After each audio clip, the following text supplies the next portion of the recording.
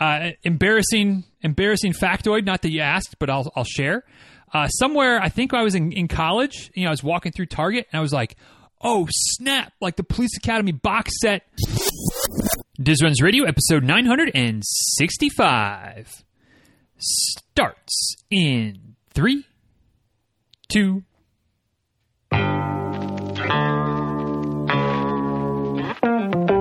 welcome back to Diz Runs Radio, where I talk with runners from all corners of the running world about running, life, and everything in between. I'm your host, Denny Cray, and it's just about time to head out the door for an easy run and a great conversation. So if you're ready, then I'm ready. Let's get started.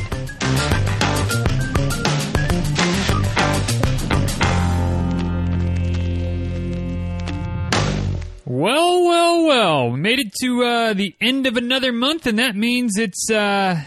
It's time for another episode of questions and answers. You ask, I answer. Hopefully, there's a little bit of usefulness that falls out of my mouth today because we're going to be here for a while. Saddle up, buckle up. Hopefully, this is a long run for you, or you might have to break this one up into a couple of parts because we got a lot of questions. I lost track. 25-ish, something. Lots of questions going on today. Some serious ones, some fun ones, a little this, little that. And we're going to get to it. But first of all, if you're new around here, this is something that we do every month. Just kind of the general announcement when it comes to the Q&A episodes.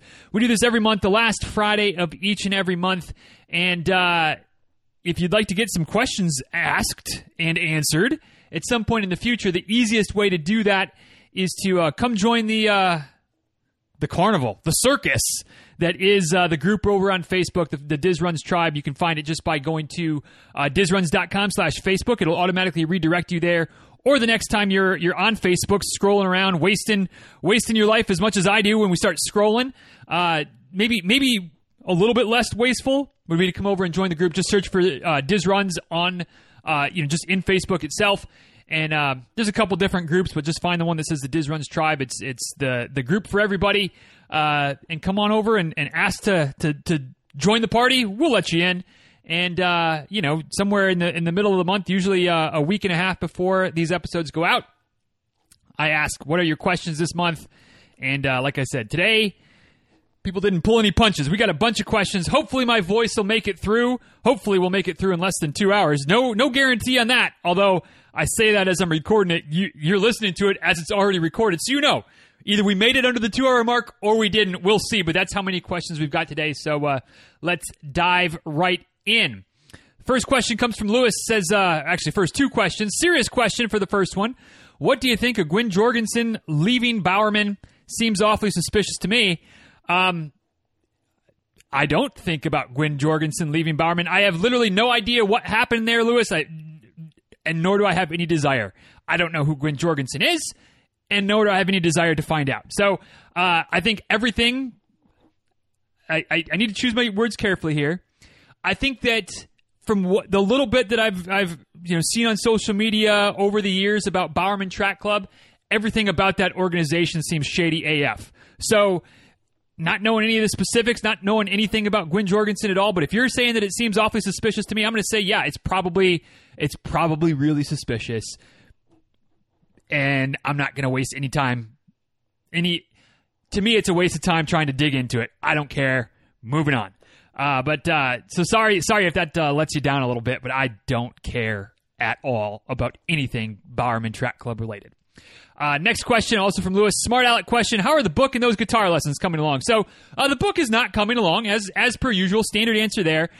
Guitar lessons, not that I'm taking any guitar lessons, but I mess around with it a little bit. And I've been playing on the guitar a little bit more recently. And it's nice to get back at it. And it's been nice to feel like I'm not starting from scratch. And maybe there's a running lesson in there as well. If you take a little bit of time off, it may take a little bit while to get back into it, but it may come back a little quicker than you expect, which is kind of what happened after pretty much hardly picking up the guitar for 2 months. And now, in the last few weeks, been dabbling a little bit more. And I don't feel like I lost too much. And maybe almost am a little bit better somehow. I don't know. I'm not good. I'm certainly not good. But been fun getting back at it.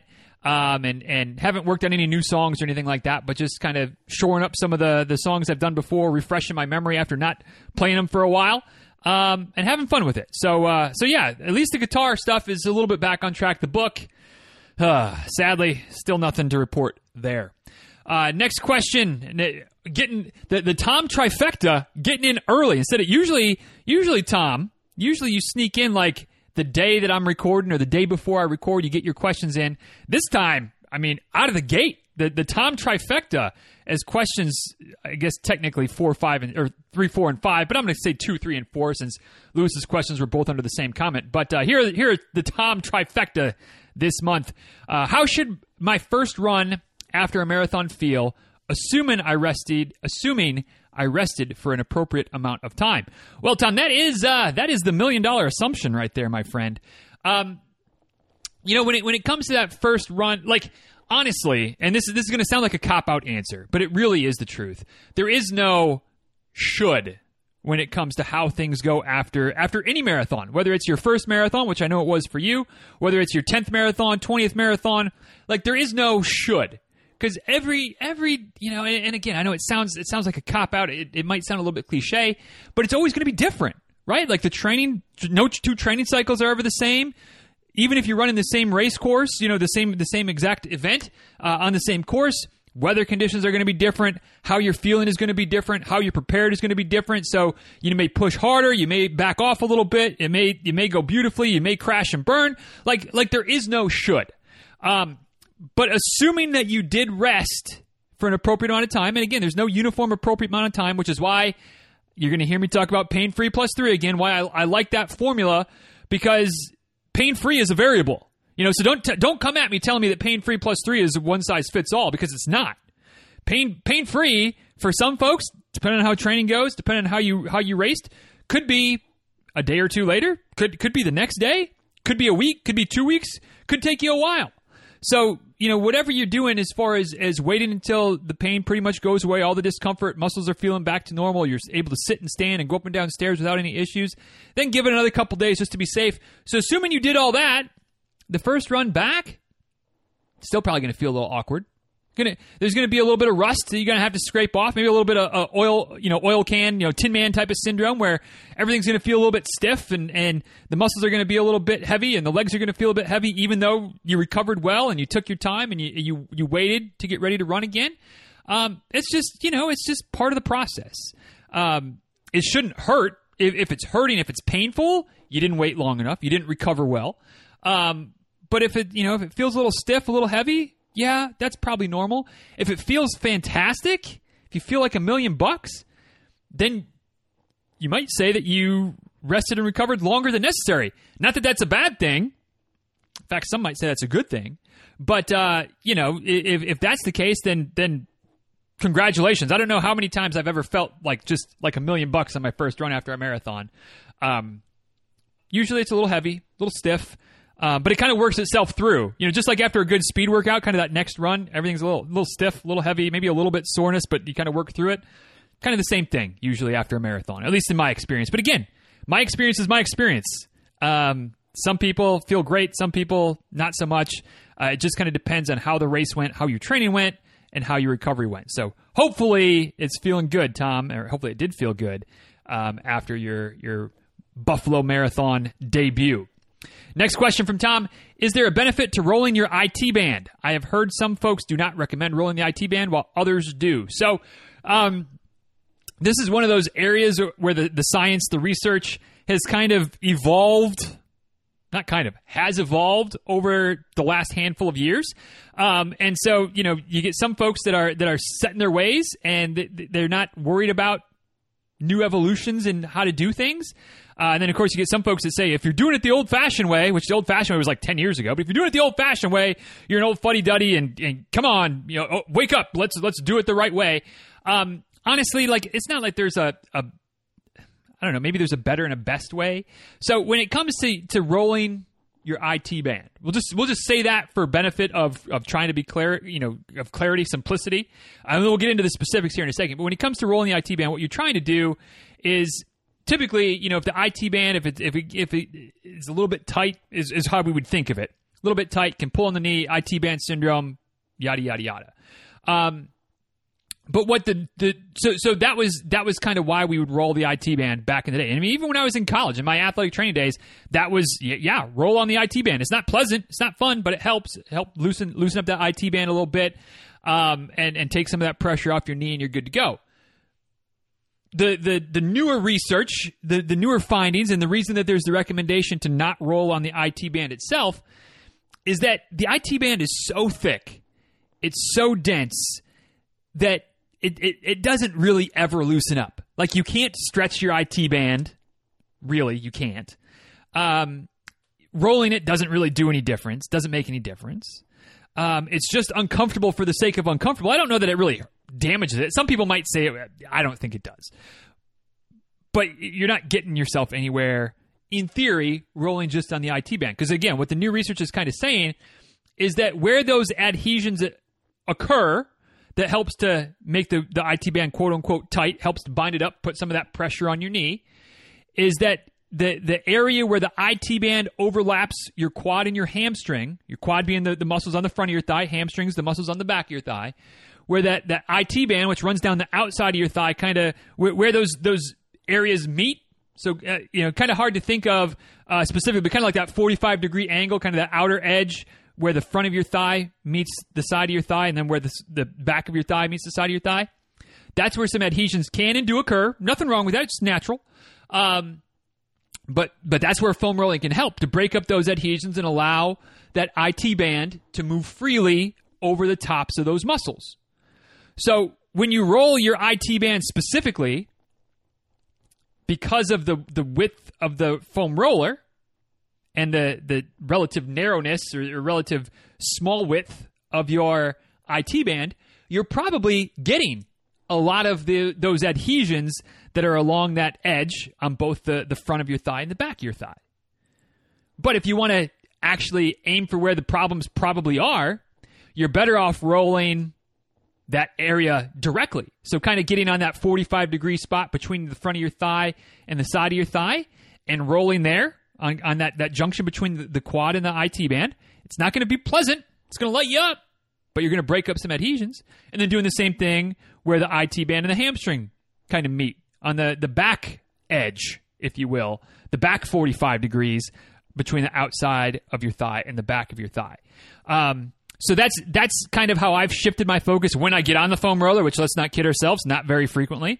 But I don't really roll the IT band anymore. I get that edge, that junction, if you will, between the quad and the IT band, the hamstring and the IT band.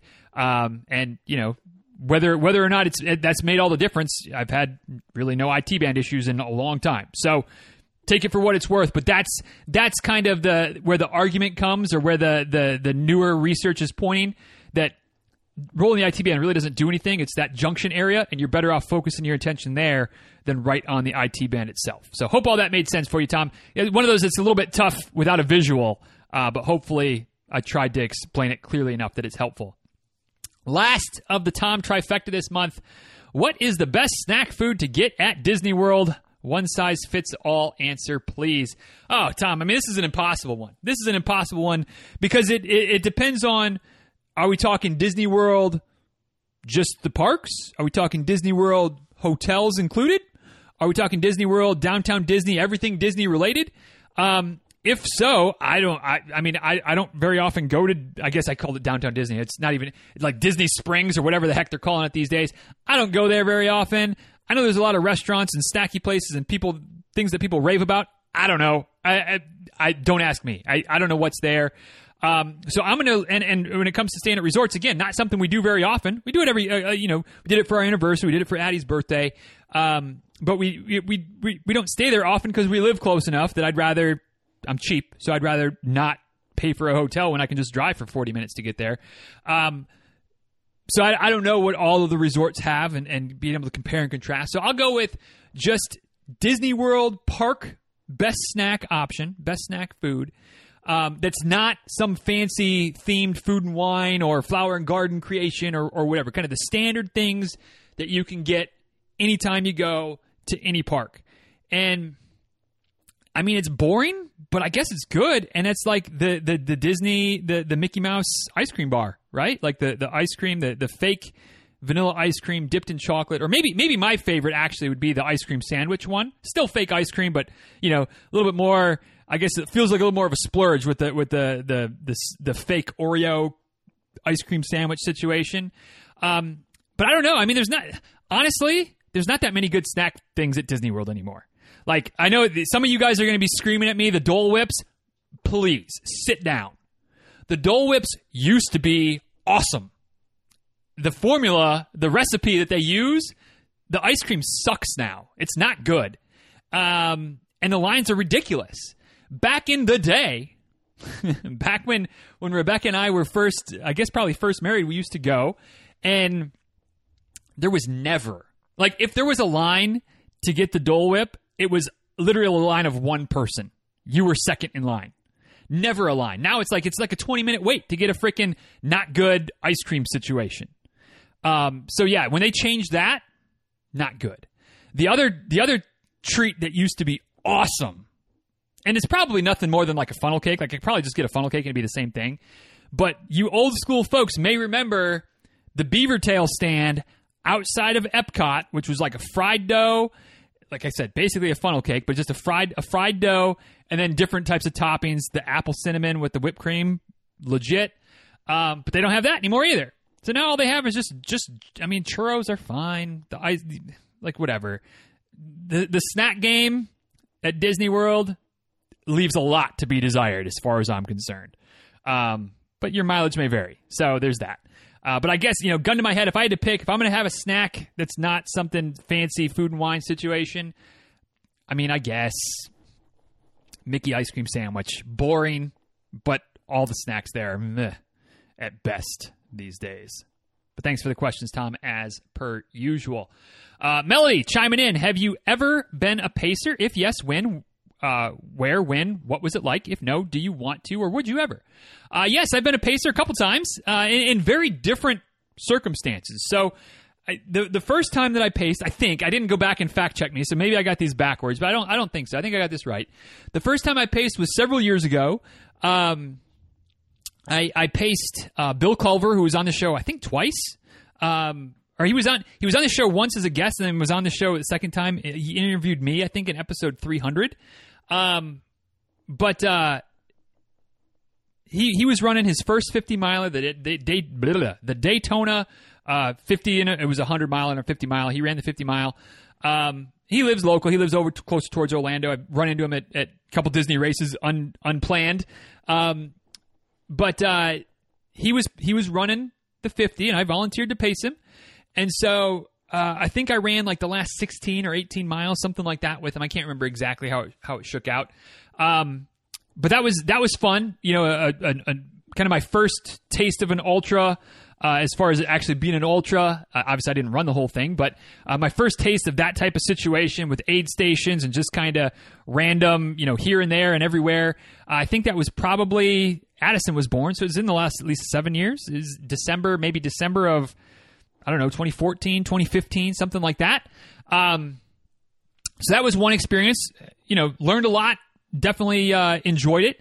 And then my other time doing doing pacing was for the local half marathon. That's no longer a half marathon. It's a 15K now. But and again, this was a handful of years ago. Maybe I don't know exactly the year. I could have found it. 2017, 2018, something like that. But I think I was the 2:15 pacer. Maybe the 2:30, either 2:15 or 2:30 pacer for the half marathon group, where obviously running the whole thing, carrying the flag, and that one was a little bit, I don't know, it was fine, but definitely learned a few things in that one because there was two of us that were assigned to each pace group, which I guess is probably standard. That way you've got at least somewhat standard. Because that way, if somebody's having an off day, you have somebody else who can carry the burden, whatever. But I went into it kind of, I guess, wanting to just make it a team effort, whatever. And we got behind on the pacing a little bit, and I don't mean to blame, but it was like my partner was struggling a little bit more, and so we're kind of going. I'm trying to encourage her while also, the one or two people that were running with us, and we're trying to keep on keeping on. And I'm looking at my watch, and at about mile 8 or 9, I was like, we are behind. Like, we're not like way behind. We didn't get caught by the next pace group or anything like that, but we were behind where we needed to be, and we were fading. So I took the flag and was just like, I'm going, and we ended up, crossing the line 20 seconds earlier, which is like perfect. It was right about where you want to be. But I definitely ran the last few miles a lot faster than I should have to get to the pacing line. So I would definitely do it again. And if doing it again and with a similar situation with a partner, I would make sure that we weren't falling behind early. Maybe be a little bit, try not to be that guy, but at the same time, also not letting us fall behind and then have to run, 2 minutes faster per mile over the last 3 or 4 miles to get the mark, right? Because that's not what you really want out of your pacer. I also have my next pacing opportunity coming up in just a couple weeks in North Georgia, running something like 40 miles, hiking something like 40 miles through the Georgia mountains on August 14th and 15th, or 13th and 14th. So stay tuned. Adventure to come. So yes, I guess that answers the following question. Would I do it again? Yeah, I'm on the hook a few weeks from now. Stay tuned. Next question from the other half of the lesser half of Melody's lesser half, Mr. Short. Did you learn anything or get anything useful out of your gait analysis? Yeah, definitely. One thing that I got out of it, or one takeaway for sure, was that maybe my form isn't as bad as I thought it was. Like I kind of like when you see pictures of yourself running, especially still shots, it's just like, ugh, do I really look like that? At least for me. And maybe it's just me. I don't know. But that's kind of the usual thought that I have. And getting the when I had the gait analysis done and I was talking with Daniel about it, and he's drawing lines on the screen and like, look at this and here's this thing. And it's like, oh, like it's like my lean, there's things that could be better, of course, but it wasn't bad. And then things that I learned, the biggest one, or the biggest change that I've been trying to make since then, is that I was running with my feet pretty close together, and I guess I didn't realize it, but I kind of clipped my heel across my ankle semi-regularly. And so he's drawing the line. He's like, see how you're basically almost like I'm kind of tight roping. Like I'm not exactly, but kind of tight rope walking when I'm running, or, whatever. My feet keep going to the midline. And so, that was one of his suggestions, was like, try to get your feet out, like not super wide, but just get them so that they're not overlapping every stride, and see how that goes. So that's been something I've been working on. I think I'm getting better at it, but it's probably one of those I need to, whether I do another proper analysis or not, take the phone and the tripod down to the gym, get on the treadmill, get some video, and see if I can notice my feet being a little bit wider apart again. Because I feel like they are, but feel like they are maybe doesn't, mean that they are. So definitely useful. And again, the biggest thing for me was just that, like, all right, like I've got some things I can work, some tweaks I can make, but overall, not too bad. Which was nice little peace of mind, if nothing else. So thanks for the question, Chris. Next one from Fargo itself. Here's Lesterberg's question. Hey, a serious question this month. Appreciate those. At what point is it a bad idea to run when dealing with smoke from forest fires? So a serious question, but not a fun question. A serious fun question always is appreciated, or is always preferred, I guess. But when it comes to air quality issues, smoke from forest fires, things like that, I mean, like I'm not going to tell you what to do or what not to do, but I definitely feel like you don't want to mess your lungs up, right? Like as runners, that's like just as people, like we want to be healthy. That's part of why we run. And if you're going to be out there running and breathing in a bunch of smoke, that is probably not going to be good for you. So.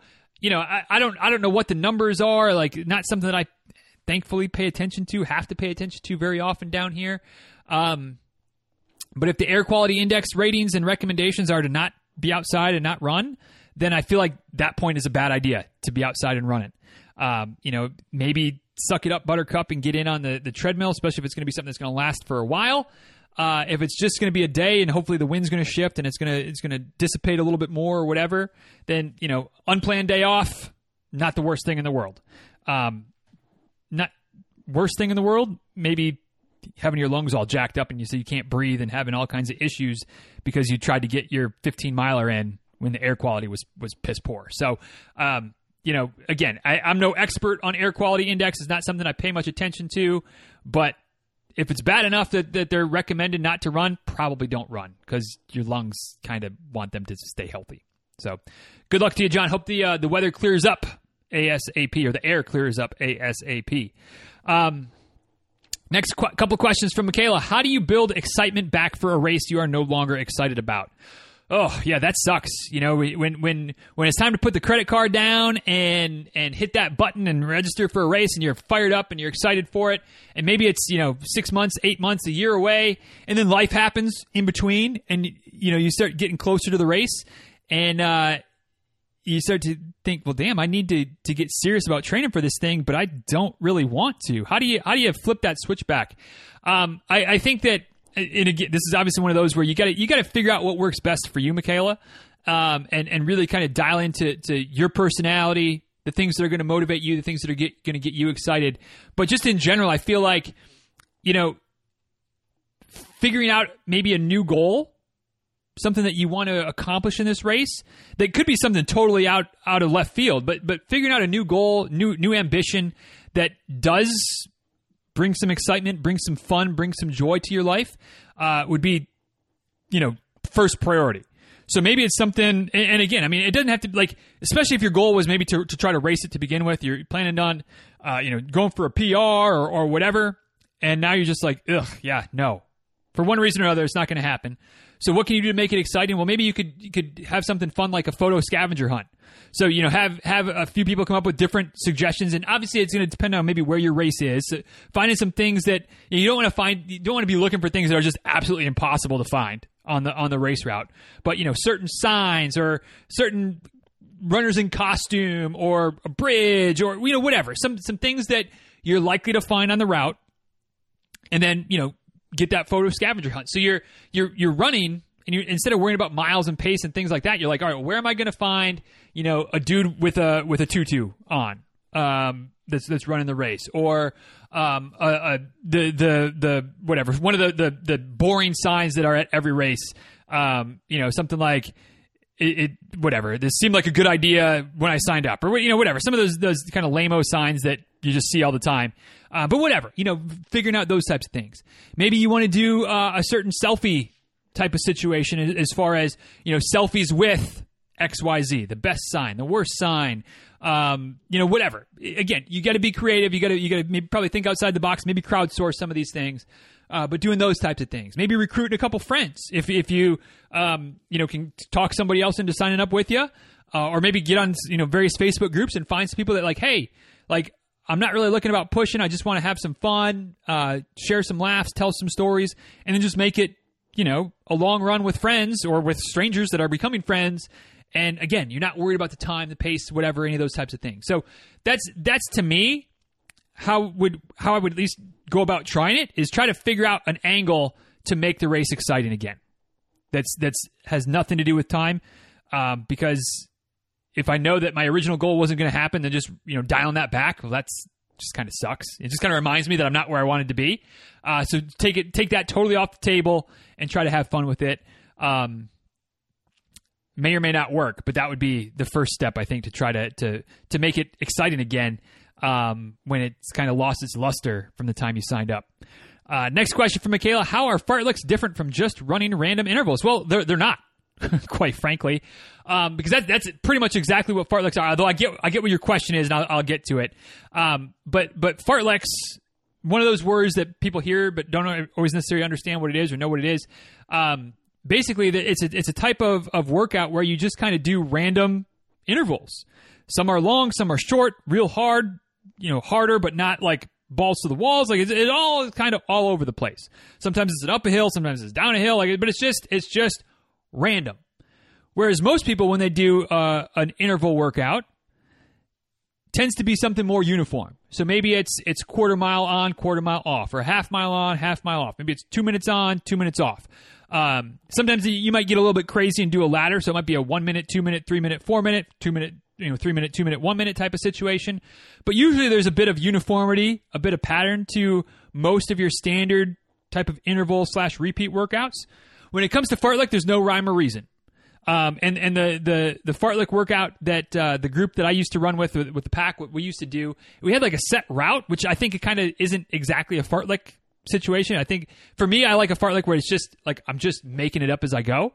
But our route was all random. Like the first one was like 0.56 miles, and then the next one was like 0.12, and then the next one was like 0.27. It was just all over the place. And like I said, it was up hills and it was down hills and it was around a corner and it was to the end of the street and it was to the stop. Like we had all these landmarks, but they were just willy nilly. And that's what made it fun, because sometimes you were going really hard and then you'd have a little bit longer recovery. Sometimes it was kind of like, the longer intervals. So you were pushing, certainly 5K pace or faster, but it wasn't all out sprint because you had to go for 3/4 of a mile or whatever we had, 0.78 or something like that. And then we'd recover a little bit and do it again. It was just like all over the place. But those are fun. To some runners, more type A folks, not fun. So, lean into the randomness of it. But if it doesn't work for you, if you like to have hard and fast rules of this is when I'm going to run with my watch beeps and I'm going to walk/jog with my watch beeps to recover, then fartleks might not be the best thing for you to do. And that's okay. Multiple ways to get it done in the sport of running. But thank you for the questions, Michaela. Hope you can come up with some ways to add some excitement back to your race, or maybe we can talk about some ways and get some things figured out as well. Next question from Rob: any benefit to heart rate training in terms of heat training? The hotter it is, the higher my heart rate. Could exposure to heat in sauna atmosphere be beneficial for my body to handle the increased body and atmosphere temperatures, or is it only beneficial to train in the heat? Is the added heat stress beneficial or detrimental to overall heart rate improvement? Thanks. So, Rob, I totally get what you're asking, but basically there's really no benefit in terms of heart rate training to training in the heat or doing any type of heat training as well.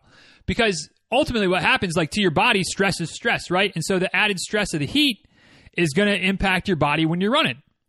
And so as such, your heart rate's going to go up because your body's trying to cool itself. That's priority number one.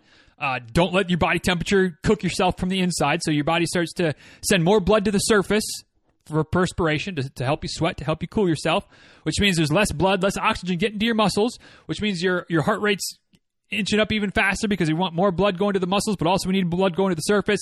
Also, we're generating body heat now, so we got more heat going on. So it's like your body's like working hard when you're running in the heat. And, when it comes to like spending time in the sauna, trying to get your body used to the heat as well, like it's not going to, like it can be helpful, especially if you're racing in the heat to be able to do it, to help your body be more efficient in how it's going to, and how it operates in the heat, but it's not really going to make your heart rate any lower. Like you're just going to spend more time with your heart rate getting above the levels that you want it to be and having to walk to bring it back down. As far as I know. Now I'm not going to claim to be the expert physiologist here. And maybe it's because I live in Florida and it's just like heat's just going to be a thing that I'm going to deal with for 8 months or 9 months or 10 months a year. But I don't think it's going to help you in terms of being an added benefit to your heart rate improvement. Like your heart rate, if you're training aerobically, you're going to continue to get stronger, you're going to continue to get fitter. But as long as it's still hot out, you're still going to be running slower than you would be in cooler temperatures where the heat stress isn't as much of a factor. So I don't know if that makes sense, but honestly, like I don't see much benefit to really doing heat training to try to get more heart rate benefits, because I don't think it's really going to happen. So that said, I mean, try it, play with it, do it safely, do it intelligently, of course. And if you've got a hot race coming up, trying to avoid all running in the heat isn't a bad thing necessarily. I know plenty of folks, coach a few of them, that have treadmills and they use them as much in the summer as in the winter because it's too hot and it sucks. So you're on the treadmill, like you're getting your miles in, that's great. But then when you have a race and it's hot out, then you're kind of at a little bit of a, whether it's a mental disadvantage or even a physical disadvantage, like it's a struggle. But at the same time, if training in the heat is miserable to you, then like that's not worth it. Like we want runs to be fun. So, maybe get out for some runs in the heat, but I wouldn't rest on the idea that like, oh yeah, I'm going to be so much more fit. My heart rate progress is going to be so much more because nah. It's just one of those extra variables, one of those things that you can't control. You do your best to stay within your heart rate zones. And then when the temperature finally cools down, you're like, well, damn, how did I get so fast? Oh, it's not 90 degrees and 90% humidity anymore. That's how I got so fast. So good luck. Stay the course. Keep on keeping on. And come fall, you'll be glad you got your miles in the summer. That is for sure. Next block of questions from Ryan. I think this might be Ryan's first time chiming in. I don't know. Maybe not. He's been around for a while, so maybe he's gotten in a while. But don't remember too many questions from Ryan lately. He's making up for it this time with four in a row. First one, shoe of choice as of now. I'm in a wide variety and want to try something new. I have some Nikes, but nothing, but something different brand wise. Basically, I guess asking for a shoe recommendation. I'm using. I just got like a week ago. Got a pair of the Ultra New Torrens, Ultra Torren 5, I think. They're all right. I got them to review, so that's always nice, is to get a free pair of shoes that you get to use and run in and then ultimately keep after I write my review. So that's exciting. I don't love them, but they're not bad. Like, they're definitely not one of those pairs of shoes that, like, once I get done with my review, they're going to go in the closet and never come out again. Like, they'll stay in the rotation for another 800 to 900 miles, something like that. And then hopefully by then I'll get another pair of shoes to review, and I'll be, the circle of life will continue. If I don't get another pair of shoes to review and these ones wear out, am I going to go out and buy a pair? Probably not. But they're fine. I mean, they're fine. They're fine. They're all right. But sorry, I can't really help you with any suggestions, because I mean that's what I use. That's what I've been using for years, is Ultras. I'm open to trying some other stuff, but it's got to be zero drop. It's got to be foot shaped toe boxes. There's not a whole lot of options out there. So I kind of just stick with the Ultras. And as far as I'm concerned, they've lost a little something the last few years. But they're still good. They're still the best thing that I've used, at least my favorite thing that I've used. So you can try them if you want. I don't know how they'd relate to the Hokas and the Brooks that you've been using, Ryan, but get to the running shop, try them on, see what you think, and maybe you like them. I don't know. They're fine. They're That's how I feel about them. So you take what you want out of that answer. Next question: arm sleeves. I've seen where some say to wear white or light colored ones is better than sunblock, which makes you sweat a lot. Is there anything to this? So, yes-ish. There are arm sleeves out there that you can get that are UV protectant, that are definitely every bit, if not better than sunblock, because you don't sweat it off. It's not all sticky. You don't have to reapply, yada, yada, yada. They're still sweat wicking, so that's helpful. As far as colors, getting something white or light colored, it's going to reflect the light a little bit more. It's going to not trap as much heat. The big thing, if you decide to go this route, is to make sure you're getting ones that, not just any old arm sleeve, right? Like, it's not like just, let's get some white arm sleeves and that'll be better than sunblock. Like, I mean, it might help, but you want to get ones that are actually rated UV protective. They're not exactly cheap, but at the same time, like, for me at least, I'd rather wear something like that than slather up with a bunch of sunblock. So I actually got like a long sleeve dry fit type of something. It's from a triathlon company, but it obviously works for running as well, where it's like this and I got a white one too. So I guess maybe there's something to that idea of it not being as hot. But it's a white UV protective shirt that I can wear running, cycling. I mostly wear it for like doing yard work around the house. But that way it keeps it, it's UV protective. It's good quality stuff. And it actually, like, I don't feel like I'm that hot when I'm wearing it. Like, I mean, it's 90 degrees outside. I'm in the sun, so it's warm, right? But like, I don't feel like I'm cooking in it. So if it wasn't cheap. I think it was like $90 for the long sleeve shirt. But they have arm sleeves. They have things like that. They have short sleeve stuff available as well. So if you want to, I don't remember the exact company offhand, but if you, Ryan, or anybody interested in those types of products, let me know. I think you can find it on Amazon, but I think I ended up ordering it straight from the company. I can't remember. But yeah, I mean, something like that can be worth it. Especially, if you want to stay away from suntan lotion or sunblock, things like that, you sweat it off, or you have to reapply, yada, yada, yada. Just, wear it. and be good all day. So, but yeah, as long as it's UV protective. If it's not, you might have some benefit, but probably not certainly not as much as some sunblock. So something to think about. For fun question, favorite childhood movie that just isn't that good to watch as an adult? My choice is Goonies. Favorite movie growing up, and now it's just not watchable. I still like the Goonies, Ryan. I'm not going to lie. For me, I kind of had to rack my brain about this, and I don't know that this is like the actual final answer because I didn't want to spend too much time thinking about it. But I would go with like some of the Police Academy movies. Now, there were some Police Academy movies, specifically Police Academy 4, Police Academy 6, but definitely Police Academy 4, that were unwatchable when they first came out. Just terrible. But I really liked Police Academy 5, Assignment Miami Beach. Really liked Police Academy 3, The New Class. But they're not good anymore. Like, they're just not. Like they were bad, but they were so bad they were good when I was a kid, I guess. I watched Police Academy 5 so many times.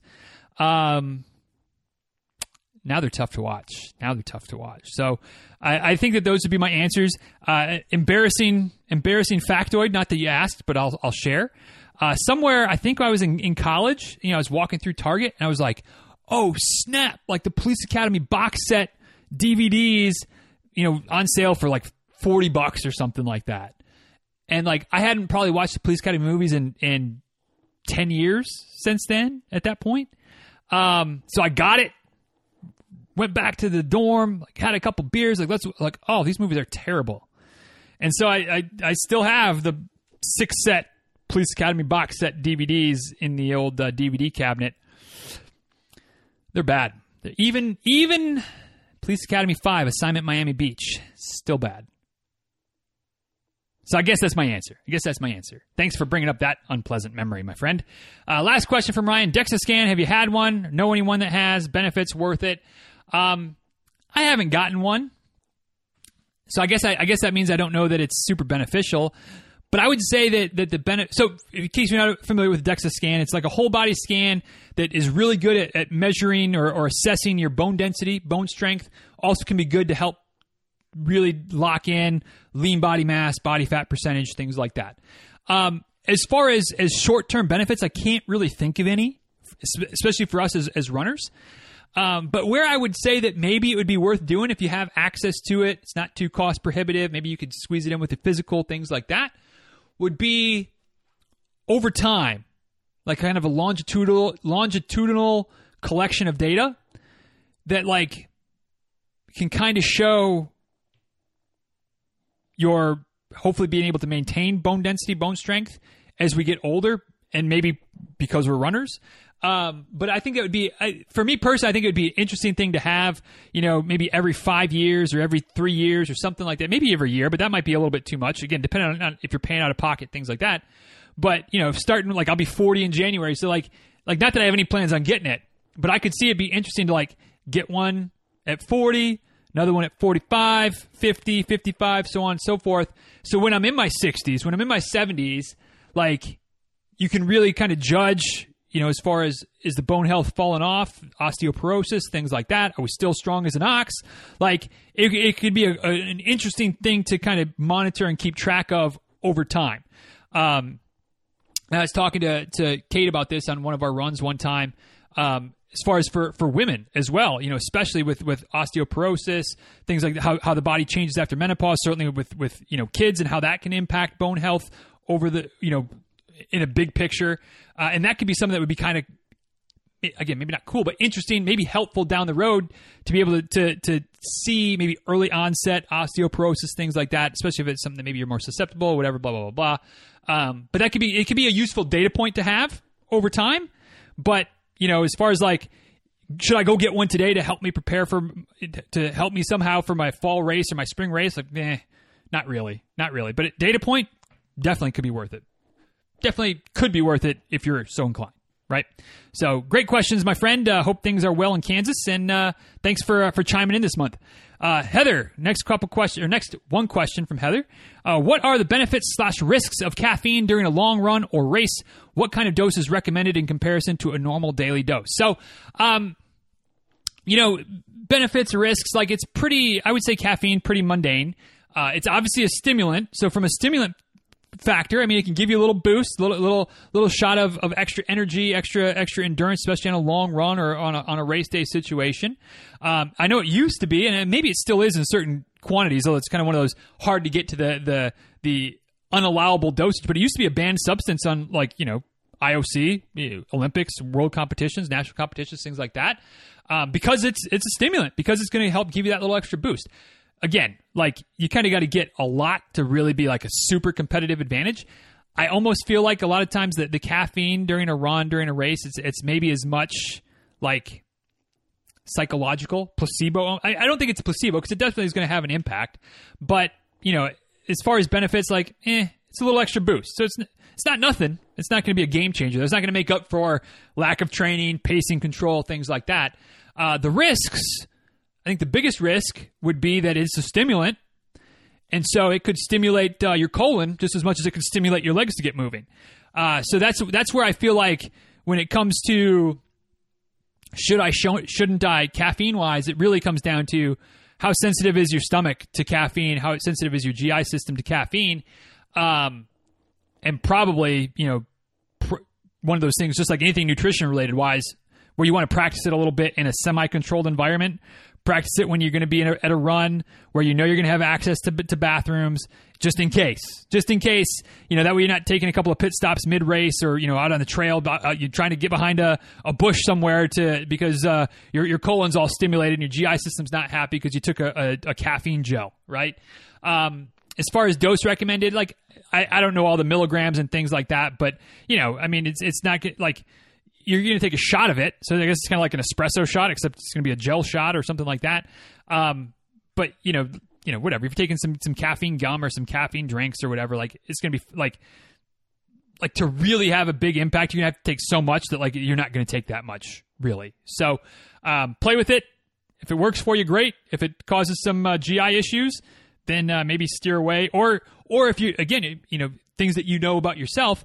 It could cause some heart palpitations, right? If running while taking in caffeine causes those type of issues, again, something to know, try out, and if those types of things happen to you, then probably safe to say not worth rolling the dice with heart palpitations again on race day or things like that. So try it out, see how it goes for you, but it's not like it's going to be a game changer if you do or don't take caffeine during a run. It's just not. But thank you for the question, Heather. Next question comes from Sherry. She asks, are you familiar with the 80-20 running recommended by Matt Fitzgerald? It's heart rate training, but different than MAF 180, and Fitzgerald doesn't advocate a high-fat, low-carb diet. Do you consider MAF 180 better, and if so, why? And then kind of just some stuff for context. But like, this is one of those where you're splitting, I feel like you're splitting hairs. Not you specifically, Sherry, but like I guess I prefer MAF 180 because I've been doing that for 3.5 years now. No plans on stopping, versus when I did 80-20, I maybe did it for a year and a half, something like that. That doesn't mean that it's universally better or not. Like, I just like, and maybe if I had done MAF 180, Maffetone style training back in whenever it was, 2016, and then kind of gotten away from it, and then fallen back into 80-20, a year and a half later, maybe I'd be, all on the 80-20 bandwagon and kind of like, whatever with the MAF stuff. So I don't know. Like to me, good training principles are good training principles. And the idea with both of those styles is that you run easy most of the time, right? That's the key. Run easy most of the time. Whether it's 80%, 90%, 95%, 74%, like, run easy most of the time. When you go hard, go hard. Whether it's on race day, whether it's in a couple workouts here and there. I think with the 80-20 thing, and when I interviewed Brad Kearns, who's one of the primal endurance guys, and a big, kind of MAF 180 kind of guy as well, his pushback on 80-20 is that, sometimes when you're doing 80-20, you feel like, well, shit, like it's at my 20, like I have to go hard today and your body's not feeling it, so you shouldn't, which I think is logical. So, if you get caught up, and I guess maybe that's why I like MAF 180, because it's so simple. There's so much more room for, well, am I in zone 1 or zone 2? It doesn't matter. For 80-20, you get like the different zones. You might be in zone 1 or zone 2 most of the time. Okay. Well, who cares if you're in zone 1 or zone 2? It doesn't matter. As far as I'm concerned. Now, you might want to split hairs a little bit, and while zone 1 is more recovery and zone 2 is like, whatever. You're becoming more aerobically efficient in either zone 1 or zone 2. With MAF 180, you're becoming more aerobically efficient, building your aerobic base if you're below whatever your MAF heart rate is. 180 minus your age. Like, that's easier for me than trying to figure out, well, should I be in zone 1? Is zone 2 better? Like, I don't know. So for me, MAF tones, the MAF method is more simple, less moving parts, easier to figure. Like, in the rest of you said you did a heart rate zone, a lactate threshold test. Like, those are hard to do. I'd rather just go 180 minus my age, make a couple adjustments based on the factors, and there's a question on that coming up, so we'll save it for that. Like, that's easier. Is it perfect? Probably not. Was your lactate threshold test perfect? Probably not. Are we close enough? Sure. So I go with the MAF because it's easier. But as long as you're, like, I definitely would encourage one form or another doing some sort of effort-based philosophy where the bulk of your runs are easy. Again, if it's 70%, 80%, 90%, sure. Anywhere in there is fine. So, yeah, I mean, I guess I prefer MAF 180 just because it's simpler. Hope that makes sense. But thanks for the question, Sherry. Next question from Kenton. Hips. How to keep them healthy. How do you check if you're lacking mobility anywhere? So, this is one of those questions, Kenton, and it's great to bring up, where the answer is pretty much what you think, and no need to overcomplicate the situation. Like, how do you keep your hips healthy? You do the things that help them stay healthy. You do some strength training where you're doing some exercises that target your hips and your glutes and everything kind of around that area. You do some stretches, maybe do some foam rolling to help loosen up the muscles. Again, whether it's stretching, whether it's yoga, whether it's just some dynamic work. Like there's no perfect way, no way that everything has to be done or should be done. Just kind of figuring out the right mix for you. How do you check if you're lacking mobility anywhere? I'm going to go out on a limb and say that your hip flexors are tight because that's like 99% of people, certainly runners. You're running, the running motion tightens the hip flexors, and then the sitting motion tightens the hip flexors, or the lack of motion when sitting tightens the hip flexors. So probably your hip flexors are tight. How would you test it? I mean, there's different ways you could get all technical and do like range of motion testing, which isn't exactly the easiest thing, especially at the hip, isn't the easiest thing to do for yourself.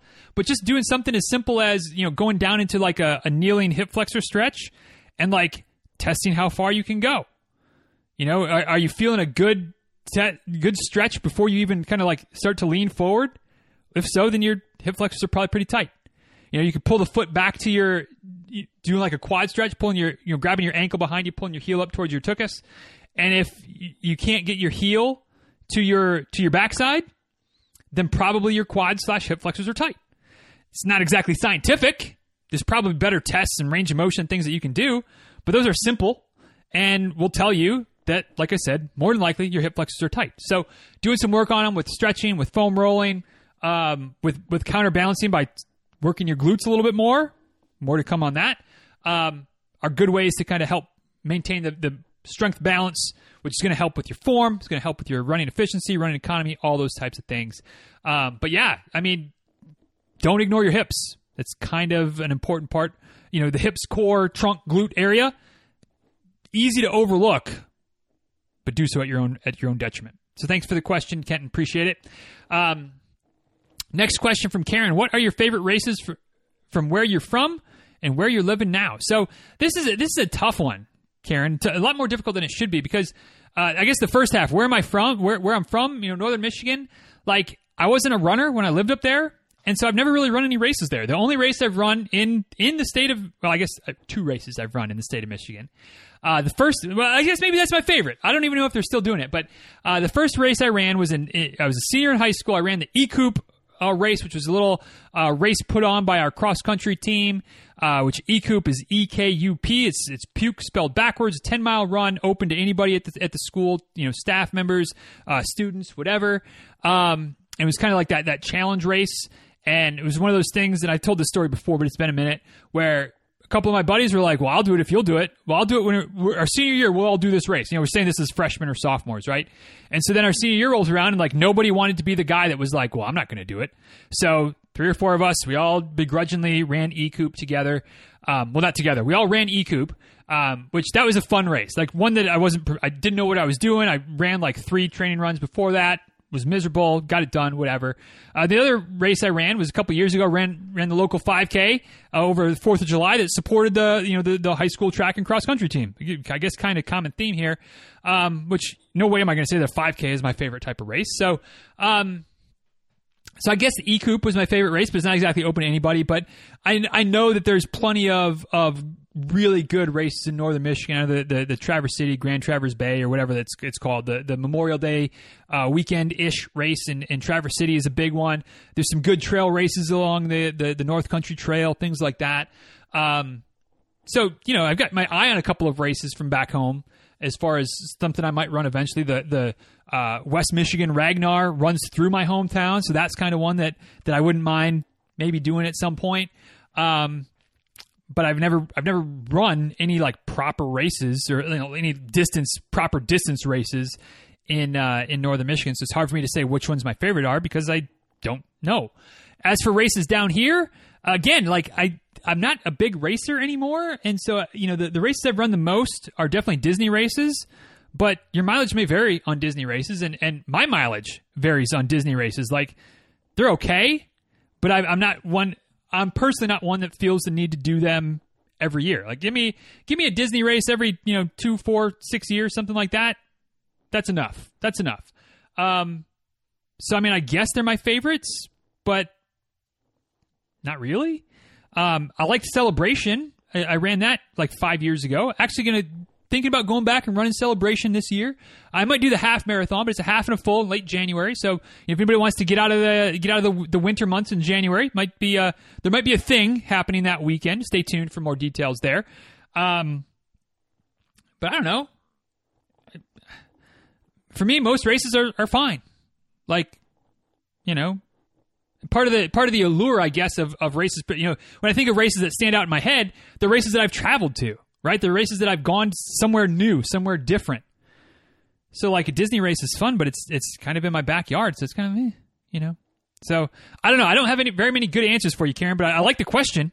Be curious to hear what your favorite races are from where you're living. But thank you for the question, Karen. And always looking for more good race recommendations that are outside of my backyard. So let me know, anybody that has them.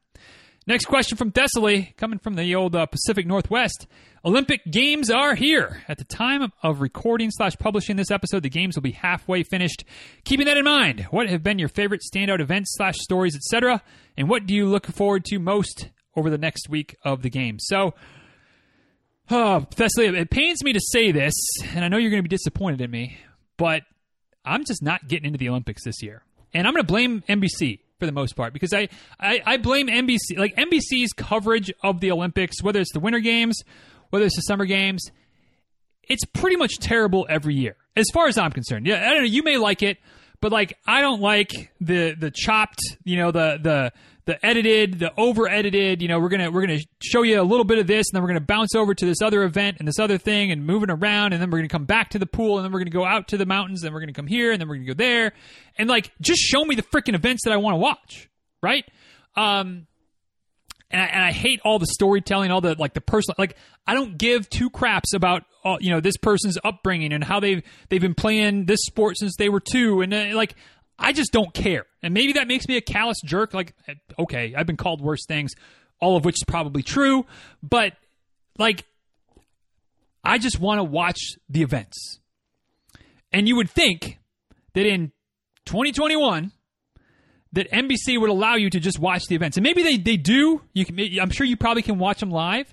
The problem is that this year's Olympics are live in Japan, which means that the time zone difference is about as dramatic as it gets. So it's been hard for me to try to watch anything live. So then I'm stuck either watching NBC's replays, which I'm not going to do, or I'm stuck watching like the clips. And so I've been struggling with that because, like, you go to YouTube or you go to the Peacock app or whatever, and you go to watch it, and it's like, watch, Katie Ledecky wins the 1500. Well, fuck, like, I wanted to watch the race. Like, you're telling me who won it? Like, okay, but now why am I going to watch it? So I've been struggling. The one thing that has been going well so far is I've gotten into water polo a little bit. Because it's one of the few sports that I'm relatively interested in, because I don't ever watch it other than at the Olympics. You never hardly saw it. It wasn't like overexposed like gymnastics and things like that, which just overexposed to me. If you like to do gymnastics, great. But like, I don't care about gymnastics anymore. Like, don't care at all. Because it's all like, that's what NBC wants to show you all the time, right? Like, I like the sports that you don't get to watch very often. And on the Peacock app, I can watch like full replays of the matches as opposed to a little clip. When I look at swimming, I can watch the full replays of the Olympic trials, but I can't watch the full replays of like the men's 200-meter breaststroke. That's what I want to watch. So, step off my soapbox here. I've been very meh about the Olympics this year. I guess I'll keep watching the water polo because I'm enjoying it. As far as next week, I'm sure I'll probably get into the track a little bit. But again, like, I usually really get into the swimming, and NBC's got me all gummed up on the swimming. I'm worried they're going to do the same thing for the track, and I'm just not even going to care about track next week. And that's a bummer. So yeah, these Olympics, 2024 will be better because they'll be in France. It'll be easier to watch things live. I don't know, where are the Winter Olympics next year? Hopefully those will be better as well. But we'll make do, I guess. That's all we can do is just make do. But I'm not as excited about the Olympics this year as usual. Sadly. So sorry to disappoint. Hope you're enjoying the Olympics more than I am, Thessaly. Because honestly, that'd be a low bar to clear. But thanks for the question as always. Next another question from Melody. Are you afraid of anything? I'm not talking about big things, world destruction, et cetera, et cetera. I mean like bugs, snakes, alligators, koala bears, bunny rabbits. Definitely not afraid of bunny rabbits or koala bears. Although I suppose that I get a little jolt if I'm running on a trail and like a bunny rabbit like jumps out at me or something like that. Like I would be startled. Like I am human. Like nothing really comes to mind. Like I don't feel like I have any quote unquote irrational fears or any like major phobias or things like that. Like if I'm out on a trail and like there's a snake in the middle of the trail, like I'm gonna be startled. Hopefully it's gonna be a non-venomous snake, but if it's not, then like I'm not gonna mess with it. I'm not gonna get all crocodile hunter on it and start picking it up and oh, you naughty boy. Like no, like I'm not gonna do anything like that. Alligators, like when there's an alligator sunning itself right next to the trail, like I don't just like go scurrying right past it like it's MBD. Like I usually have to do a little bit of math. Is it worth turning around? Is it worth, do I think I can get by him? Like what's going on here? So there's like a healthy fear, I think, of things that could kill me. I guess, yeah, I'm afraid of fairly quote unquote normal things. Like, I'm afraid of getting injured. I'm afraid of but I guess maybe those are bigger things. Like, like I'm not really afraid of bugs, but like, I'm not going to go mess around with like a hornet's nest. Like, right? Like whether that's fear or whether that's just like common sense, you be the judge. So I don't know. Am I really afraid of it? Like, I don't think so, other than like stuff that makes sense, stuff that's normal, stuff that you're just not like, again, common sense would tell you, don't tug on Superman's cape. Don't spit in the wind. Like those types of things, right? So a little Jim Croce, right? Isn't that Jim Croce? Somebody fact check me on that. I think that's a Jim Croce reference. If not, I guess I'm clearly not afraid of making an idiot of myself trying to reference Jim Croce when it's not him. But thanks for the question, Melody. And if anything pops up that I become afraid of, I'll be sure to let you know. Next question from Alan. Anybody listening to the pod long enough has heard the story of your first marathon. But can you tell us the experience that you had on your first marathon that you actually adequately trained for? That's a very interesting question, Mr. Pierce. For those that aren't aware of the first marathon story, I'm sure somewhere you can find it, or I can give it to you again at some point down the road. But basically, it was a dumpster fire, an ill-prepared, no idea what I was getting myself into. Ended up about like you would expect. I finished, but it was a disaster. So, what was the story of your first marathon that you actually adequately trained for? It's a great question, but it's also, how do you define adequately? Like, was that the first race that I actually trained for? Which I was certainly better trained for than I was for my first two. Was it adequate? I mean, I guess. I don't know. That's the story I'll give you. It was my third marathon, Kiawah Island Marathon in 2012. It was kind of, I guess, at that point, like 2012 was kind of the year that I kind of really feel like I became a semi-serious runner. Joined the running club, was doing group workouts, was running consistently, getting long runs in semi-regularly, actually like prepared halfway decent for the marathon. Hindsight, I'm nowhere near as prepared. I was nowhere near as adequately trained for that one as I have been for any race I've done in the last couple of years. But that would have been the first one that like I actually did some things right leading up to the race. And as such, it's kind of a boring story, right? Like it kind of went like it should have. I went into the race with a plan of doing run 1 mile, walk a 10th. So I ran the first mile, and then at that point, I walked for 1/10 and ran to the next mile marker. So I ran, a 9/10 of a mile, walked a 10th. So I had like a run walk strategy the whole way through. Kiawah Island in South Carolina. It's like a barrier island in South Carolina. So it's super flat. The one hill on the course kind of broke me. Thankfully, it was at like mile 25 or 24. I wish I was making this up, but the hill was like legitimately like 4 feet, 6 feet, something like that. It was a nothing hill. It was literally like it was a little dip, and then you went up over like a culvert that was, just helped the swamp drain, and then back down. But like when I hit that, I was just like it almost brought tears to my eyes because I was just tired. I was over it. Like that was where the race caught up to me. It was like 24, 25 miles. But I pulled it together. I finished. I ended up with like an hour and maybe 5 minutes, like about a 65-minute PR from my first marathon to the third one. My second marathon was injury related, worse than my first one. I ended up like my first marathon I think was 5:40. You can fact check the numbers. That's not exactly right, but it's close.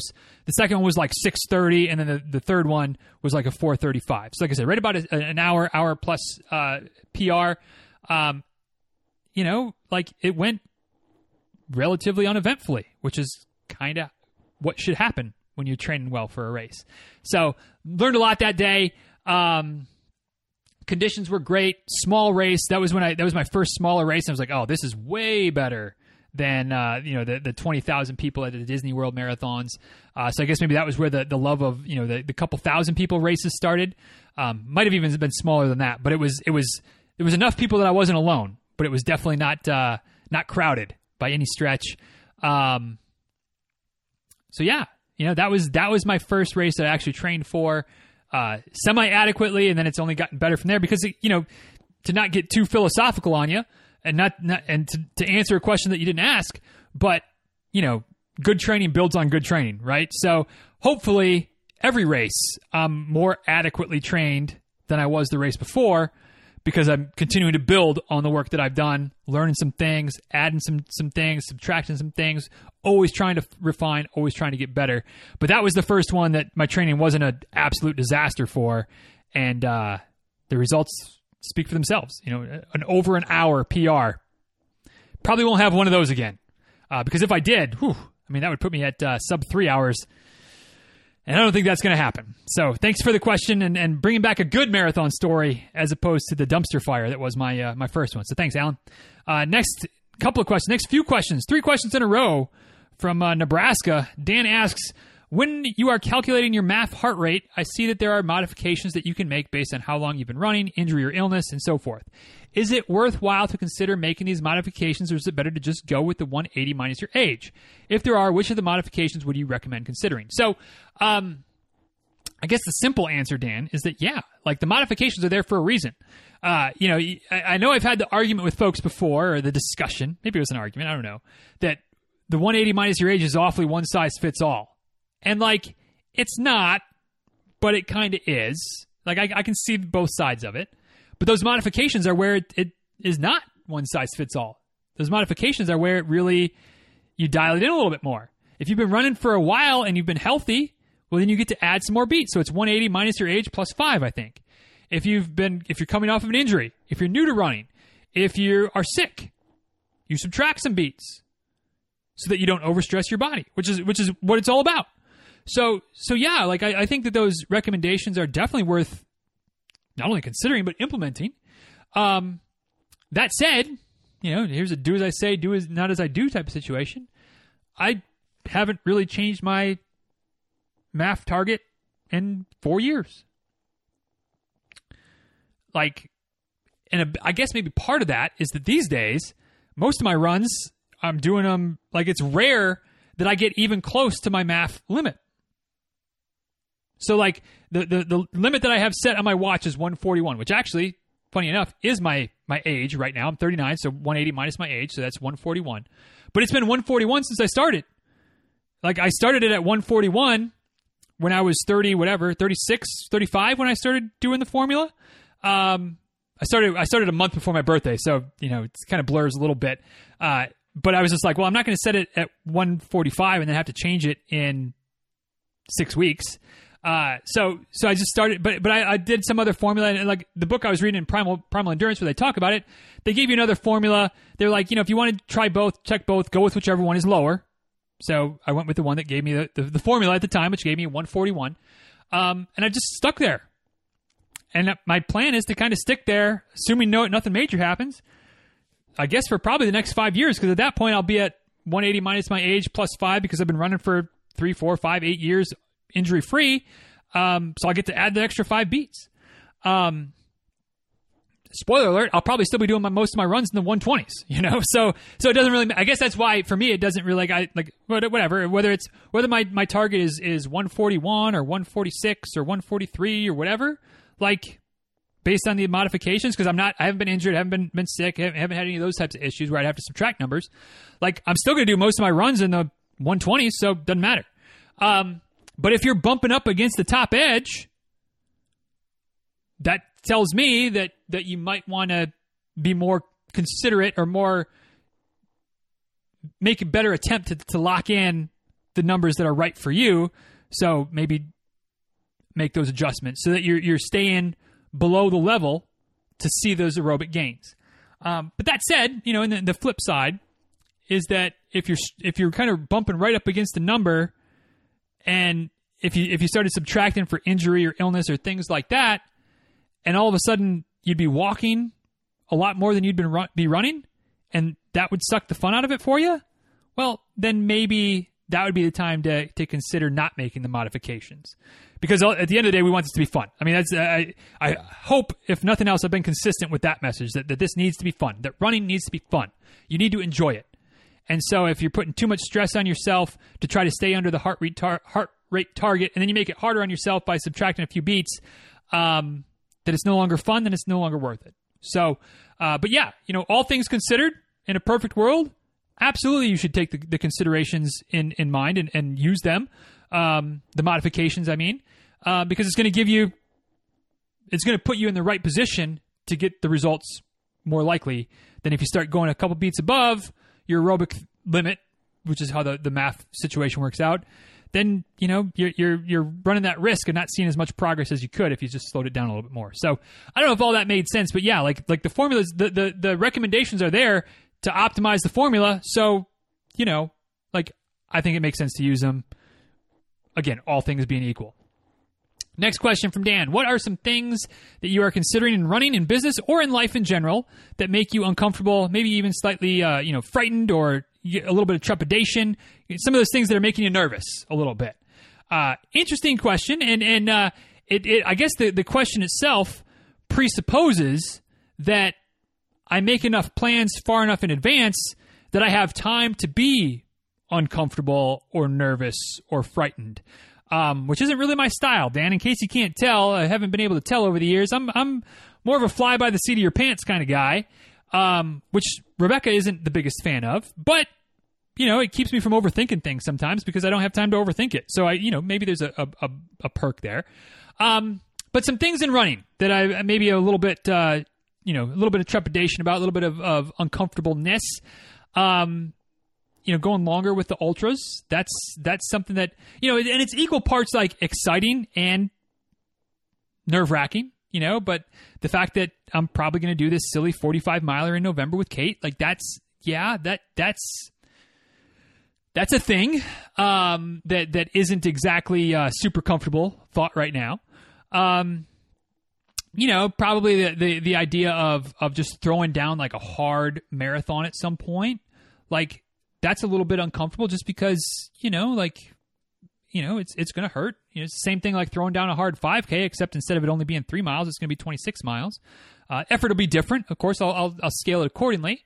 But, that's I don't have any plans to do it anytime soon, but when the time comes, like that'll be uncomfortable. But I mean, I feel like those are good excitement or good nervousness or good uncomfortable as well. On the business side of things, I mean, kind of rolling out this, whatever I'm calling it, but this kind of deluxe model of coaching.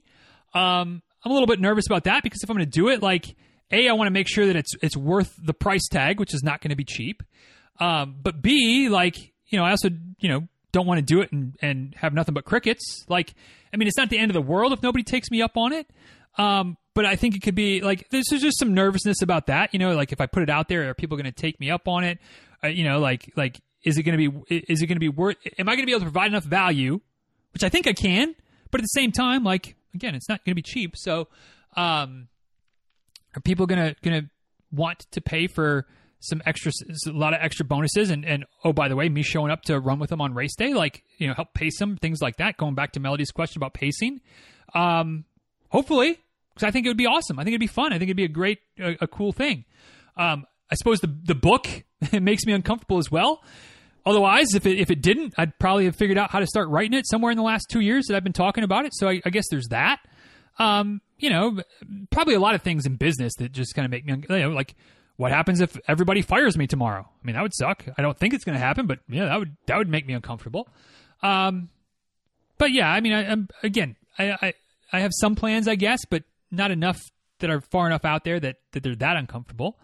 Life in general, I mean, not much really. Like obviously, the all of the normal things as far as like, if something were to happen to somebody, losing a family member, like obviously those types of things but I'm not like considering those things, right? Like we're not considering a move, we're not considering any type of major life changes, no more kids, like none of those types of things. So, I think life probably is the most stable-ish right now, at least as far as like decisions that we have control over, right? Like there's always the possibility of the unexpected, but those things you can't obviously consider. So, life, we're, I think, pretty good, pretty steady.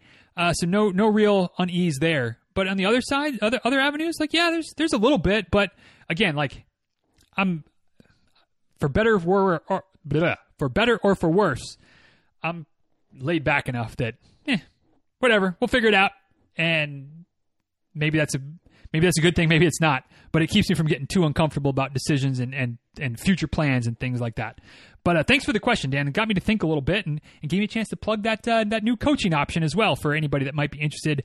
Let me know, and we'll get you the scoop. Although I'm going to make the scoop publicly available pretty soon too, so stay tuned. Last question from Dan. As you look back over the interviews that you've done on the podcast with people from the tribe, was there anything that surprised you? What was the biggest takeaway from the experience? I don't know that there's anything that surprised me. I think that it was a lot of what I expected. It was a lot of fun. It was great to get to know some of you guys a little bit more. If anybody else is interested, like, let me know. We can. I know we've kind of gotten away from it recently, but we can get back to it. Anybody that's new to the show, things like that. If you want to talk shop for a bit and share some of your story and have your own podcast episode instead of just listening to everybody else's, would be happy to try to set something up and make it happen. I guess my takeaway from that whole more or less year-long experiment was just the reminder or just kind of the actualization of what I've kind of thought since the beginning is that it doesn't matter fast, slow, run long, run short. You've been running for decades or running for weeks. Like every runner has their own story, and there's something you can learn and take away from everybody's experience. Right? Like sometimes it's reaffirming things you already thought. Sometimes it's a totally different perspective. Sometimes it's whatever. But like I loved it. I loved it. I was so glad to get to know some folks a bit more, connect and hear your voice for the first time instead of y'all just always hearing mine. Like you have a chance to hear some people's voices, actually talk to them for the first time when you've been listening to me for months and years in some cases. So like, yeah, it was awesome. That was, I don't know that it's a takeaway other than it was awesome. It was so much fun. And I don't really remember where the idea came from, but I'm so glad that I put it out there and that so many of you raised your hand. And again, anybody that didn't get a chance to do it and would be up for it, hit me up and we'll make it happen. Next question from Alan. We got, 7 more questions to go. Maybe, just maybe get in under 2 hours. Look at me go. We'll see. Alan's question. Would you say that most injuries runners have are completely unavoidable? Completely is a word that I don't like. But outside of that word, yeah, I would absolutely say that most running injuries are avoidable. The fact of the matter is running is an impact sport. There is a certain degree of unknown, out there, especially the more of the acute injuries. You step funny off a curb, you slip on the side of a hill, like whatever. Some of those impact things, those instant injuries, like those are not avoidable. Like those happen from time to time. You trip on a rock, like and you break your collarbone. Like those things happen. I mean, maybe you could be a little more careful. But for the most part, those things happen. But the overuse injuries, the running too hard too often injuries, the not listening to your body injuries, your strains, your pulls, maybe not your pulls, but your strains, your itises. Your some of those types of things, most of those types of things, I'm not going to say that they're 100% completely avoidable, but I'll make a number up and say 96% like of those things could be avoidable with being more aware of what your body's telling you, listening to your body, running your easy runs easy, taking days off when you need them, doing some of the little things, doing things that if you've been running long enough, you know they're available.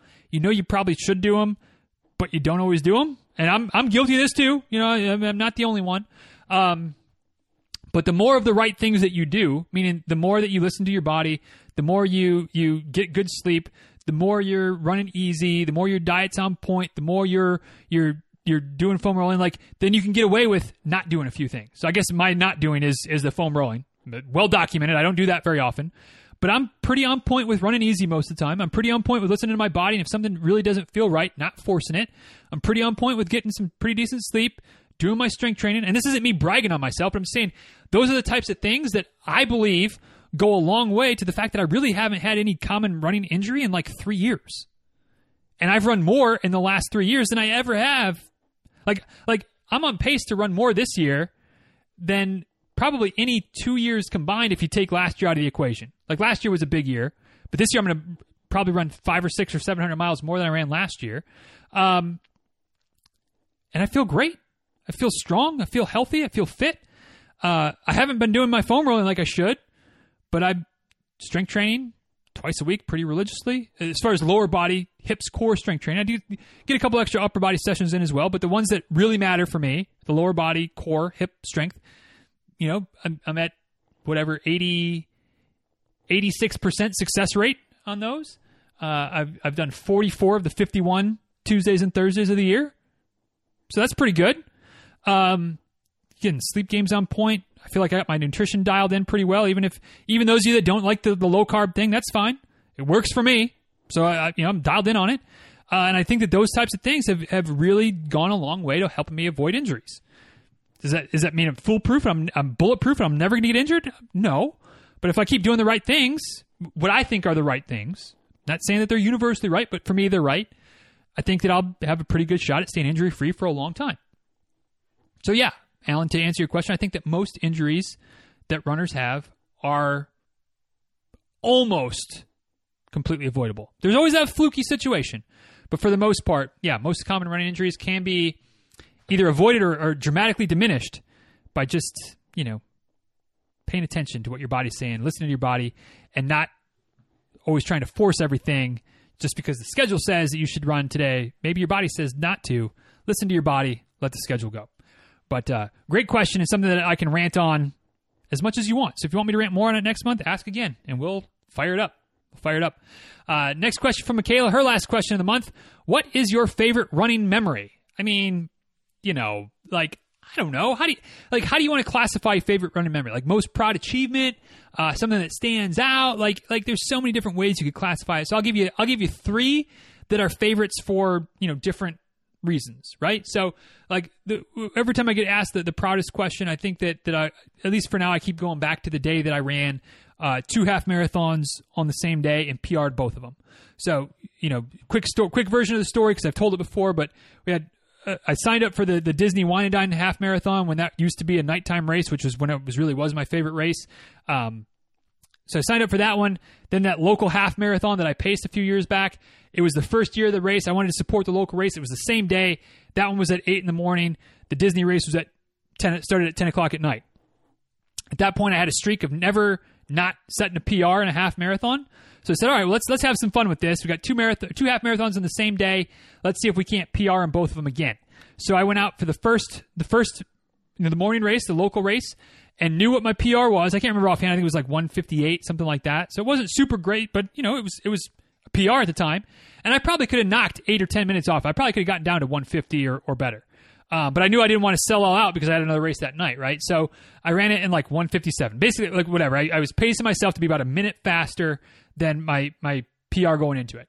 And then that night, the hope was that I'd recover enough in between and could go out and push myself and see what happened. Executed the evening's plan perfectly. I think I ended up knocking like another minute and a half or 2 minutes off of the PR, 12 hours later. Bada boom, bada bam, 2 PRs in the same day in 2 official half marathons. Like, that's a pretty cool memory. My first ultra, my first 50K, the finish of that one was exciting, or is a good memory because Rebecca ran it in with me from probably the last half mile or so, maybe the last mile.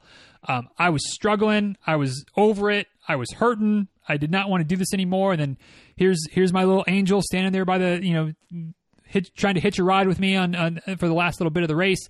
Not expected. I didn't expect that. I had no idea she was planning on doing that. But then she helped me to just kind of keep going and finish the race. I don't want to say finishing it strong, but finishing the race. And so that's a cool, memory of sharing that with her, of her sharing it with me.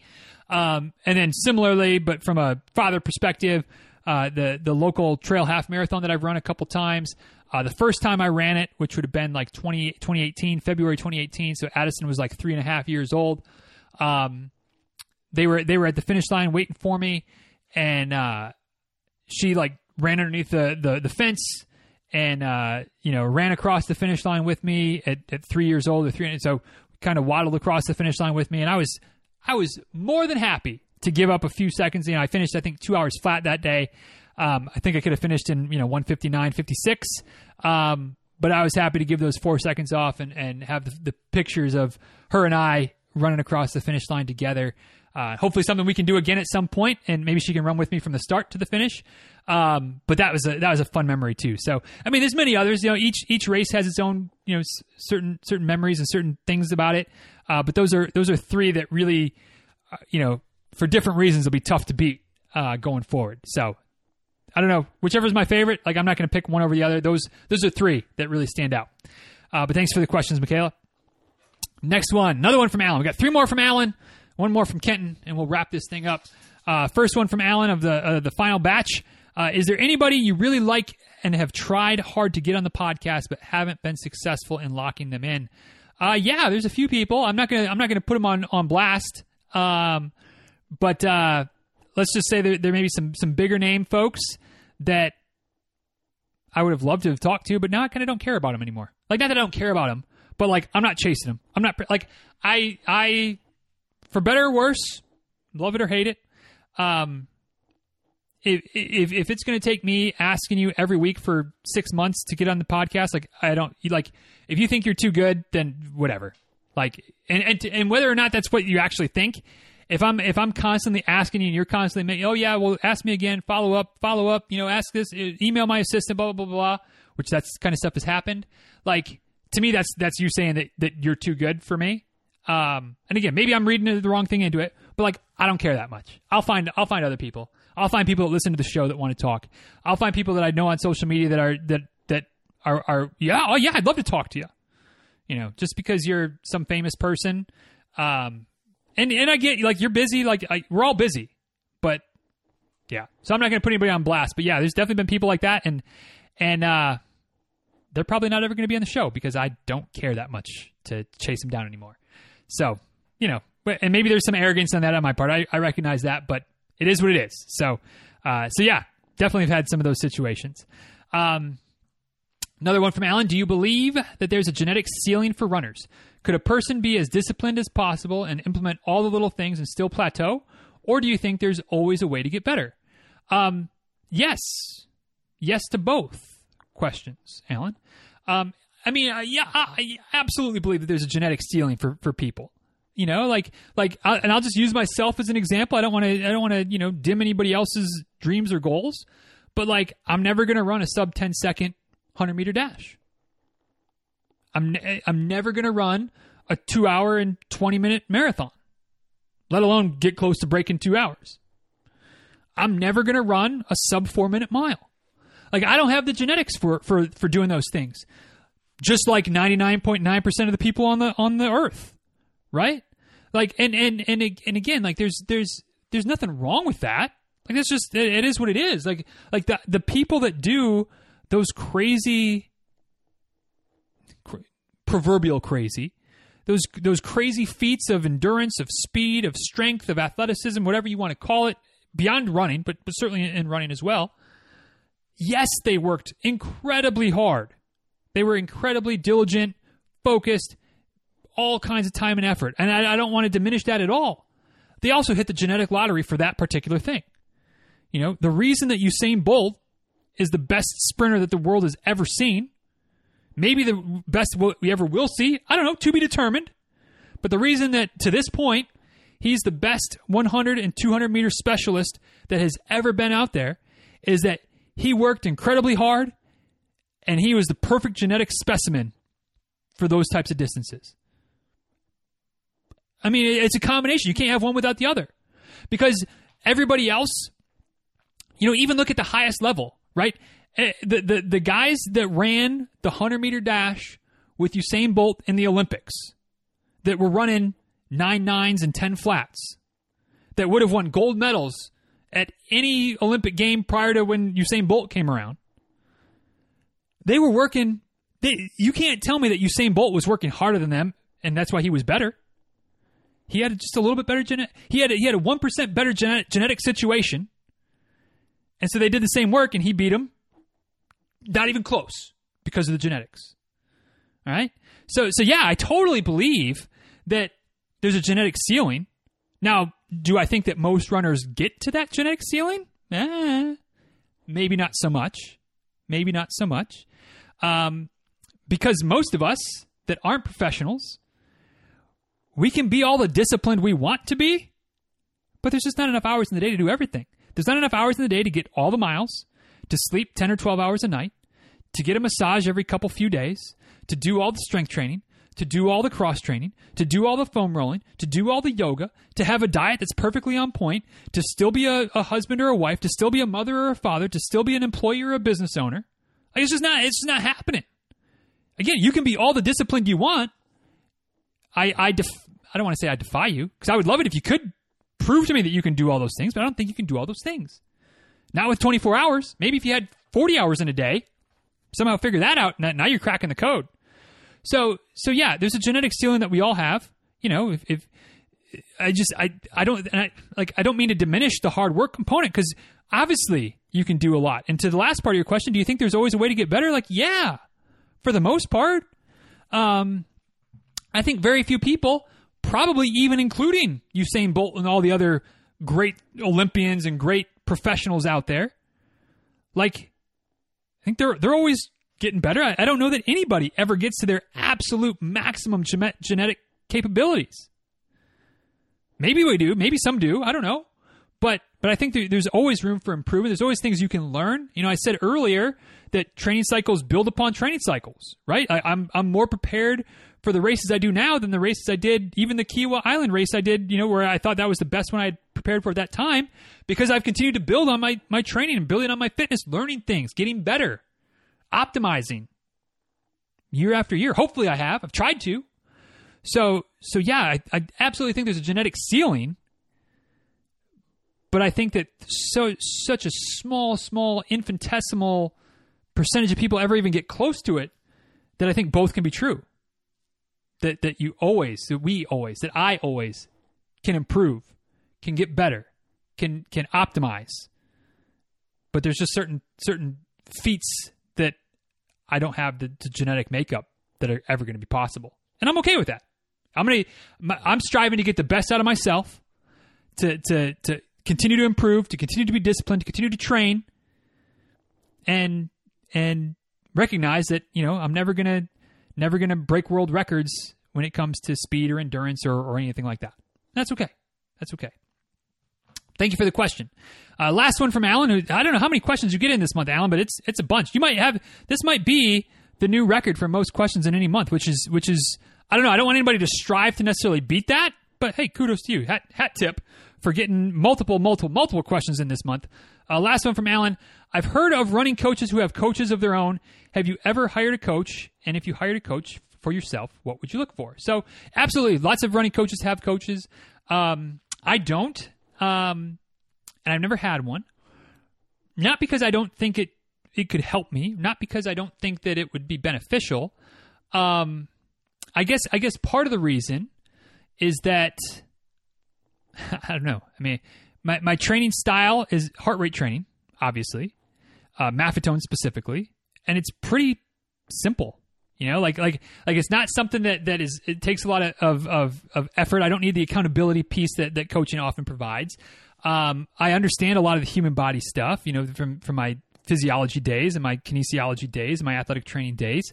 So it just has never been something that I felt like was the right time. Now I could see getting into a situation where, if I'm kind of right on the cusp of qualifying for Boston, we're having some extra eyes, some extra resource, to really help me like lock in on some of my workouts and things like that.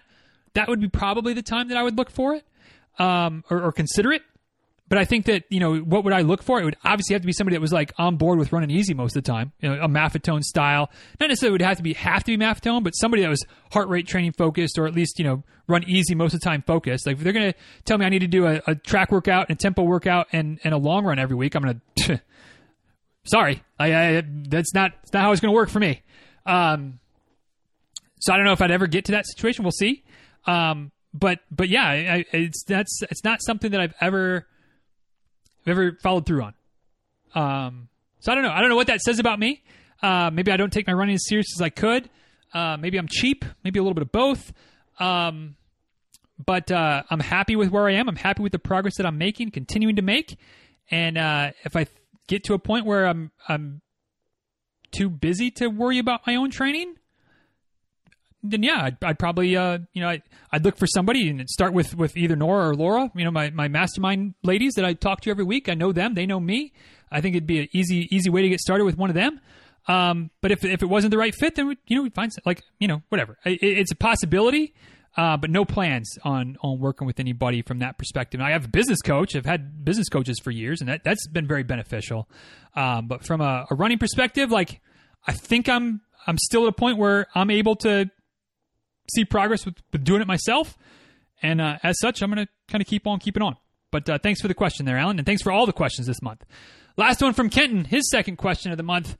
And it simply says, let's talk about the booty. I recently discovered I have glute amnesia, which I wish I discovered years ago. What are some simple tests to check and reactivate them? How much faster can you get for free just by activating sleepy glutes? So yeah, I mean, there's no doubt, Kenton, that from a physiology perspective, from a biomechanical perspective, that your glutes are your powerhouses. I mean, there's a reason that your gluteus maximus, like it legit is the biggest muscle in your body, and if you can tap into the biggest muscle in your body to help propel you going forward, like, I don't know how much faster you can get for free, but I guarantee it'll make a difference in speed, in endurance, fatigue, form, injury risk, like, yeah, getting your glutes going kind of would be a big deal. So how do you go about doing that? I wish it was as easy as just saying like, oh yeah, hey, wake up guys, let's go. Like, I wish it was that easy, right? The first thing, I think the first thing that you want to make sure you're doing is doing some exercises to get the glutes firing, to build some strength, to increase those connections between your brain and your booty to get the glutes firing. So squats, lunges, deadlifts, bridges, hip extensions, like all those types of things, clamshells, bird dogs, like all of the things that are going to target your glutes. Not that you need to do them all every day, but get those in the rotation. A couple times a week, make sure you're doing some exercises to get the glutes firing and to build some strength there. Because you can try to fire your glutes all you want, but if there's no actual strength there because you haven't worked it, then you're not getting as much as you could. Secondly, I think working on activating your glutes before you go out for your run is a big deal, which is why I'm big into the lunge matrix, doing some lunges. And not only is there a little bit of strength component there, but the biggest reason I do those before I go for my runs every morning is that it wakes the glutes up. It gets them moving. It forces them to fire by doing the different lunge movements that I do. So it's kind of like primes the pump, right? So then I go out and start running. Well, my glutes are already, they're awake. They're ready to go. All right. So they're more likely to keep firing as I go. And you need to do the lunge matrix, but there's different dynamic movements that could be incorporated into your warm-up routine that are more likely to target the glutes. Some rotations or some just different things, some hip hinges, like all those types of things that get the glutes going. Good idea. Good idea to try to mix some of those into your pre-run routine to make it more likely that your glutes are going to fire when you're out there running. And last but not least, kind of some form things that you can start to do to try to make it happen. And it's a little bit sketchy here because you can't you can't just be like, oh, the glutes are going to fire now. And it's a little bit hard to explain, but when you're running, if you can focus on trying to keep your foot, your back foot, like when you're pushing off, on the ground as long as possible, meaning that you're pushing off as far back as possible. When you do that, you're opening up you're contracting your glutes to extend your hip out while that foot keeps pushing against the ground, which means that your glutes are going to fire more. You're going to drive from the glutes instead of if your foot comes off the ground right away and bends at the knee. Well, now your hamstrings are activated, but you're not using your glutes at all. So it's going to feel awkward and it's going to be awkward to try to do it itself, but try to just push as far back as possible. And you're not going to want to do that every step, but those are the types of things that, like, you start to make some form changes, you start to really extend the hip back out. You're going to get those glutes firing a little bit more. So try to think of pushing back as far as possible on each stride, at least at first, as a thing to kind of start getting your glutes going. But it's going to be a process. But absolutely worth it because, yeah, your glutes are your powerhouse. No doubt about it. And going back to your hip flexor question, it would make even more sense, Kenton, that your hip flexors are tight if your glutes are asleep, because your glutes and your hip flexors are kind of like agonist-antagonist, right? You one in the front, one in the back, hip flexors on the front, glutes on the back. And so if your glutes are sleepy and they're not firing, that means your hip flexors are probably a little bit tight on the front side. So strengthening your glutes, engaging your glutes, going to help to lengthen your hip flexors too. So, little yin and yang for you based on your two questions, Kenton. But yeah, definitely some things to work on. Open up the hip flexors, engaging the glutes. It'll make a difference. No doubt about it. So that is that. Pulling this one into harbor right about an hour 45. Not too bad. A little long-winded, but that's y'all's fault. Don't blame me being all long-winded on this one on me. Get this many questions, especially Alan. Just, 15 times dipping or whatever it is. We got. That's what happens. You get that many questions, you get a long Q&A episode. So you're welcome. You're welcome is the moral of the story. But thank you guys for all the questions today. What do you think? What did I get right? What did I get wrong? What do you disagree with? What made absolutely no sense? Let me know at DizRuns on Twitter, at DizRuns on Instagram. Of course, you can also head over to the show notes for today, DizRuns.com/965. You can leave your thoughts and feedbacks there. We've got memes, we've got GIFs. I guess an email address. I don't think I said that. DizRuns.com. DizRuns@gmail.com.